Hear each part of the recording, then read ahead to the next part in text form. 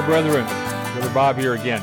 So in this podcast, I'm going to share some things that the church needs to hear. Now, much of what I share on this podcast is covered in more detail in other podcasts. Please check them out. Brethren, you're just not going to be taught most of the stuff that I share in my podcast. And I don't say that to boast or brag, it's just a fact. I can't remember the numbers of believers that I've shared sound doctrine with over the years who ask me, how come I'm not taught this stuff in my church? They say, why aren't my shepherds teaching me this stuff? I'll be honest. A lot of the shepherds don't know these truths either. But sadly, there are some shepherds who do know these truths of God, but refuse to teach them because they're more concerned about offending the sheep than they are about offending God. Matthew chapter 5, verse 18, I tell you the truth, Christ said, until heaven and earth disappear, not even the smallest detail of God's commandments will disappear until its purpose is achieved. So if you ignore the least commandment and teach others to do the same, you will be called least in the kingdom of heaven. But anyone who obeys God's laws and teaches them will be called great in the kingdom of heaven. That's a promise from Christ. Now, a lot of you snowflake believers might not like how I share what I share, but get over yourselves.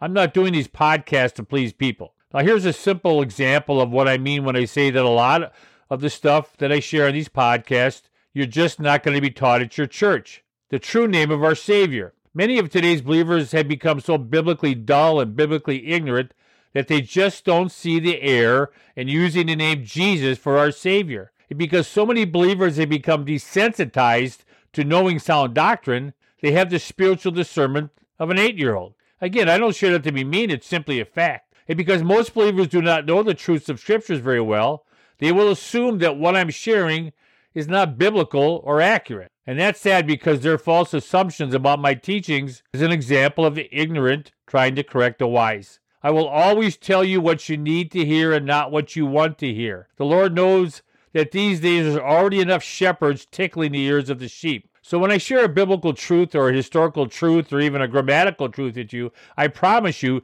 that those truths are not my opinions on what truth is. In all my podcasts, I let my listeners know when I'm sharing my opinions. Now, brethren, I promise you that the stuff that I share in all my podcasts is shared with the intention of glorifying the Lord.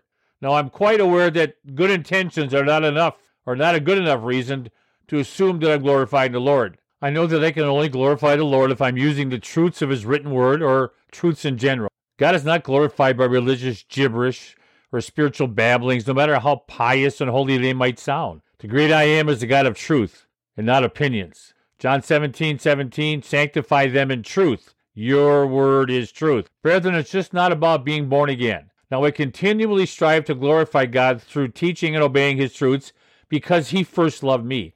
My born-again experience was a real deal. It was a life-changing experience. And when I got born again, I became a brand new work-in-progress child of God. When I got born again, the Lord got my heart and mind to use as He desired.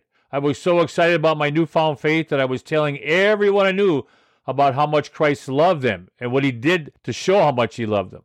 I'm an ex-Catholic, and when I became a new believer, I was so excited about truth and God's Word, I started sharing with all the Catholics in the church I was attending, and I was basically asked to leave the building because the priest in charge of that operation said they didn't believe everything that was in the Bible was accurate.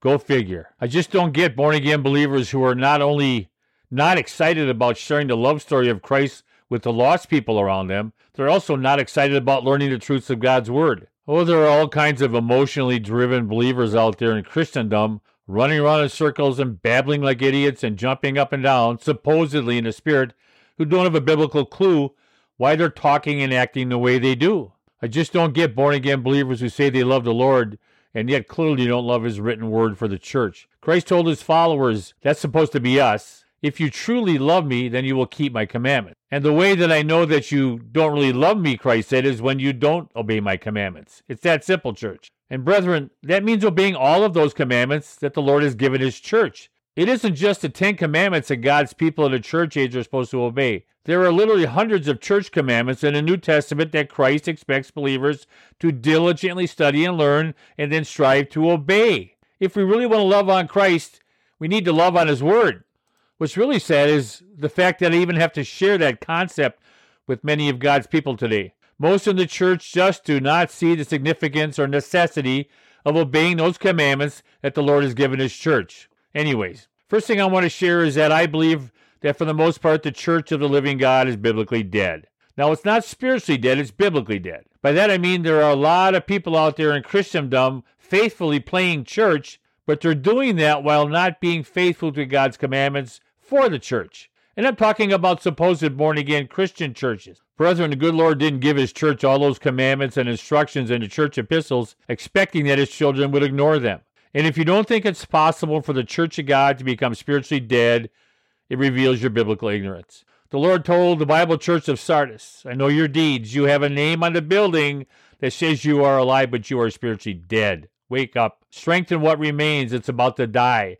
For I have found your deeds unfinished in the sight of my God. Remember, therefore, what you had received and heard. Hold fast to it. Repent. If you don't wake up, I will come like a thief, and you will not know at what time I will come to you.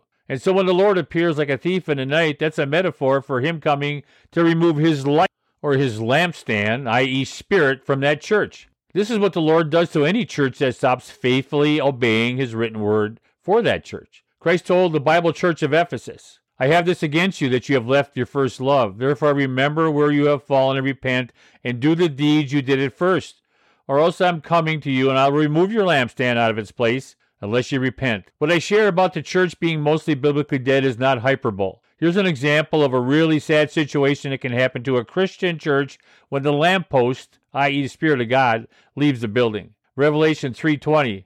Again, Christ is speaking about a professing church of the living God in this verse. Christ says, Behold, I stand at the door and knock. If anyone hears my voice and opens the door, I will come in, I will dine with them, and they with me. Imagine that. Isn't the idea that Christ can be on the outside of a Bible church and not functioning in that church a very sad picture? And what's really sad is a lot of believers don't even know that the presence of Yeshua Christ is not even in the building. The Apostle Paul had the same issue in his day. Philippians chapter 2, verse 19 through 21. If the Lord Yeshua is willing, I hope to send Timothy to you soon for a visit. Then he can cheer me up by telling me how you are getting along. I have no other believers like Timothy who genuinely care about your welfare. All the other believers care only for themselves and not for what matters to Yeshua Christ. Isn't that a sad testimony? Faithful Apostle Paul, and he couldn't find very many faithful believers. Now, I believe the Apostle Paul was speaking only about those believers who were directly one way or another involved in his ministry work. I don't believe he was talking about all believers. I believe that there are numerous factors that clearly reveal that the church is spiritually and biblically dead. And here are just a few. My first reason for believing that the church is biblically dead is, where are all the witnessers for Christ? Where are all those believers who are supposed to be evangelizing to the lost? Where are all the believers who should be personally, one-on-one, sharing their faith with the lost that are all around them, whether it's at the gas station or whether it's at work? I don't care where it's at. For the most part, the church has lost its love for the lost. Now, I know that there are some of you out there doing the Lord's work, but I've been a believer for over 40 years, and I can count on one hand the number of born-again believers who shared the gospel of Christ with me, and I do a lot of open-air street evangelism. I've been witnessing to the lost for 40 years publicly on the byways and highways and marketplaces of where I live. In 40-some years, I've never had a Christian come to my door and offer to share Christ with me. The only people that show up are the Mormons and the JWs. For the most part, the church has left its first love, which should be the love story of Christ. Now, I'm not saying that there are not any believers going out as missionaries to the lost. There are a few, which is good, if these missionaries are actually sharing the gospel as missionaries. I say that because a lot of missionary trips these days are simply religious ventures where good people go help poor people fix stuff and then leave having never shared the message of Christ with those that they helped. Sadly, for the most part, the believer today has passed on their personal responsibility of sharing the gospel to those around them onto the missionaries or on some traveling evangelist who spends 99% of his ministry time preaching to the choir. Brethren, all of God's people should be living their Christian lives as missionaries for Christ. It's not just the lost people of Nigeria and India who need Christ. America is going down a toilet fast. And in 40-plus years of being a Christian, I've only had a few believers ever come up and approach me, and that was usually just to hand me a Bible tract, not to really share the message with me. Christ told his followers, which would have been believers, if any of you are ashamed of me and my message in this adulterous and sinful world, the Son of Man will be ashamed of that person when he returns in the glory of his Father with the holy angels. If you think you're going to hear, "Well done, good and faithful servant," simply because you're born again, you're gravely mistaken. Now, here's another sign that the church is biblically dead. There's a near total lack of biblical discernment from God's people. Once you get past the third grade biblically, most believers don't have a clue on how to figure out what comes next. Many of today's believers stumble and bumble all over themselves trying to figure out any sound doctrines that require more than a third or fourth grade thought process. Again, I don't say that to be mean, it's simply a fact. Brethren, I've done over 100 podcasts sharing numerous biblical topics that God's people should have learned after being saved for 5 years or more, and yet 95% of them just don't get it. A lot of God's people today are like the believers of Christ's day. Christ's followers were born and raised with the scriptures, and yet they didn't have a clue what Christ was trying to get across to them, even though it was written down in the Old Testament scriptures. Now, here's another sign that the church is biblically dead. Near total lack of desire to want to know anything beyond the basic truths of God's written word. Now, of course, this issue is mostly because God's people have either forgotten how to discern biblical truth or because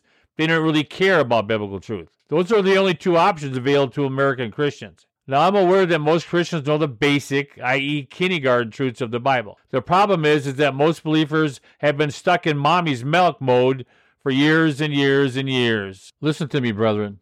If you listen to my podcast, I know that you have learned stuff that you never were taught in church. So my question to you is, if you have listened to me and realized that you were wrong about one thing that you once firmly believed in, how many more things are you wrong about? Now, here's another sign that the church is biblically dead.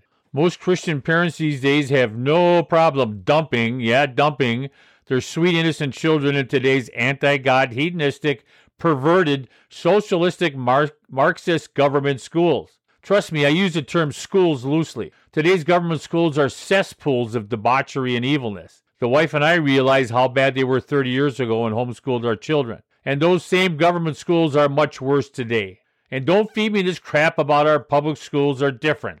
They're not. Brethren, you see the socialistic morons coming out of college these days? Well, guess what? Now the government gets the opportunity to start propagandizing your children at a much younger age. What's it going to take, Christian parents, for you to wake up and get your kids out of these disgusting systems? Mark my words, these government stinkholes will be where your children will become so brainwashed that they won't have any problem taking the mark of the beast chip. And then they'll be turning on mommy and daddy when you refuse to take it. Here's a side note. I believe that the evil Dr. Fauci and all his evil minions used the government schools as the testing grounds for a future chip implant when they forced their fake COVID vaccines on the world. And look how easy it was for him and his minions to accomplish that. Matthew 10:21. Christ said in the end times, a brother will betray his brother to death. A father will betray his own children, and children will rebel against their parents and cause them to be killed. And all the nations will hate you because you are my followers. But everyone who endures to the end will be saved. Remember, you heard that here first. Here's another side note. The words, "but everyone who endures to the end will be saved," is speaking of being saved from a bad judgment at the judgment seat of Christ. And I say that because enduring is not part of the free gift, eternal life gospel of Christ. Anyways, I explained all this in a different podcast. Please check it out. Brethren, Christ warned his followers, woe to anyone who causes these little children to stumble. And if you don't think dumping your children in these disgusting government schools is a sin, you definitely lack biblical discernment. Or worse yet, you know the right thing to do, but you love your house and your car and your house on the lake and your boat and all that other stuff more than you do your children. Just saying. Here's another sign that the church is biblically dead. A near total lack of knowledge of God's truths. If you know your scriptures and you've been to a Wednesday night Bible study lately, you know exactly what I'm talking about. Those Wednesday night Bible studies are not Bible studies. These supposed Bible studies are spiritual free-for-alls where every Tom, Dick, and Harry and a lot of Janes get to toss their 2 cents worth of opinions into an already confused group of people. Sadly, people leave these Bible studies more confused than when they came in. Very few men of God teach with authority these days, and very few men of God teach as though they know what they're talking about. They loved Christ when he fed them and he healed them, but when he started teaching the truth, they hated him. So when you teach the truth, people are not going to like you. So if you have a mega church with 10, 20, 30, 40,000 people in it, you're obviously not doing the right thing. You're not teaching truth. You're just placating the sheep and you're teaching them all kinds of stuff doesn't offend them or bother them, and you're not using the Bible like a double-edged sword, you're using it like a butter knife. The Apostle Paul told the men in the Corinthian church to stand up and act like men. I'm afraid many of the men in the churches these days have wimped out on their responsibility to be the spiritual leaders of their homes. And finally, here's another sign that I believe the church is biblically dead. For the most part, the church doesn't even see how biblically compromised and corrupt they are. Sadly, because so many in the church are biblically asleep as they maneuver through life, they don't see that they have wandered off the rails of Bible truth. Over the last 30 years, I've tried on numerous occasions to share just some of the deeper truths of Scriptures with believers that I thought would be excited to learn new stuff about God's written word. Sadly, most that I have shared with just don't care. Most believers today are happy feeding off the milk of God's word that their shepherds mince up and cut up and feed them every week. Most believers today are simply content to exist in their nice, warm, cozy churches, not causing any waves, not getting too excited about God's truths, and doing whatever it takes to be liked. A lot of believers today, including many shepherds, think the best way to deal with some sins is by going to see some wacko secular psychiatrist so that they can get on some psychotropic drug which they think will help them deal with sin issues. Now, I could go on and on and on and on with more reasons on why I know that the church is biblically asleep. But those 6 reasons are enough reasons to validate my points. I know that a lot of believers foolishly think that the Lord is going to do a monstrous worldwide revival just because he can. Brethren, God doesn't work that way. He needs to see repentant hearts and lost souls turning to Christ before he gets involved in any worldwide revival. 2 Chronicles chapter 7, verse 13. At times I may shut up the heavens so that no rain falls, or command grasshoppers to devour your crops, or send plagues amongst you. Then, if that happens, if my people who are called by my name, which would be believers, will humble themselves and pray and seek my face and turn from their wicked ways, I will hear from heaven, and I will forgive their sins and restore their land. That's written of believers, brethren. Please notice, God is clear. It's not just about praying for revival. It's about being obedient to God's word, to humbling ourselves, repenting of our disobedience to his word, and then he'll bless the land. But we need to be out there sharing our faith. Okay, part of us loving on God is to be loving on his Son. And the way we love on God's Son is by sharing the story of his Son with the world. You can pray for revival till the cows come home, but I tell you what, God doesn't change the heart of a lost person who doesn't want it changed. God doesn't change the heart of a carnal believer who doesn't want his heart changed. There's going to have to be a worldwide repentance before there's ever going to be a worldwide revival. Brethren, please listen to me. You might not like how I share what I share, but I promise you that I am telling you what you need to hear and not what you want to hear. What's supposed to set true born-again, blood-bought believers apart from all other religions is a knowledge and understanding of God's truths. Born-again believers worship a God of absolutes. Our God is not a God of gray areas when it comes to truth. Our God says what he means, and he means what he says. And I'm afraid that for the most part, God's people have wandered so far away from the truths of Scriptures that it won't be long before they start heading out to the desert, sincerely believing that they're going out to meet Yeshua Christ. Matthew 24, verse 4 through 5. And Yeshua answered and said to them, the end times, this is what it'll be like. In the end times, see to it that no one misleads you. For many will come in my name, saying, I am the Christ, and will mislead many. Not a few, but many. He goes on in Matthew 24, 9 through 11. Christ says, then they will deliver you who are faithful to tribulation, and will kill you, and you'll be hated by all nations because of my name. At that time, many will fall away and will betray one another and hate one another. Many false prophets will arise and will mislead many. If you listen to Twitter, or if you go on the Facebook or YouTube thing, you see all kinds of wacko people out there professing to be prophets of the Lord, and all they're sharing is religious gibberish, people. You need to get back to the truth of Scriptures. You want the Lord to talk to you? Get into your word. You want to hear from the Lord? Get into your word. You want to know what God wants for you in your life? Get into the word. Everything we have pertaining to godliness and righteousness is found in the Bible. Christ goes on to say in Matthew 24, verse 23, if anyone says to you, behold, here is the Christ, or there he is, do not believe them. For false Christs and false prophets will arise and will show great signs and wonders, so as to mislead, even if possible, the elect. Behold, I have told you in advance, Christ said. So if they say to you, behold, he is in the wilderness, do not go out. Or behold, He is in the inner room. Do not believe them. For just as lightning comes from the east and flashes to the west, so will be the coming of the Son of Man. Now, what I'm going to share next is going to sound mean, but it's not. Please listen to me. You know, a believer who has a partial knowledge of the Scriptures sounds like a genius when he's talking to a bunch of believers who know nothing about the Scriptures. But that same man who has a partial knowledge of the Scriptures, when he tries to teach in front of people who know their Bibles, he sounds like a Bible moron. So people, the only way you're going to know if you're listening to a biblical idiot or a true man or woman of God is if you know your Bible. Otherwise, you're going to be easily deceived because you're going to think everything that sounds pious and holy is of the Lord when it's not. Your true friend in Christ, Brother Bob.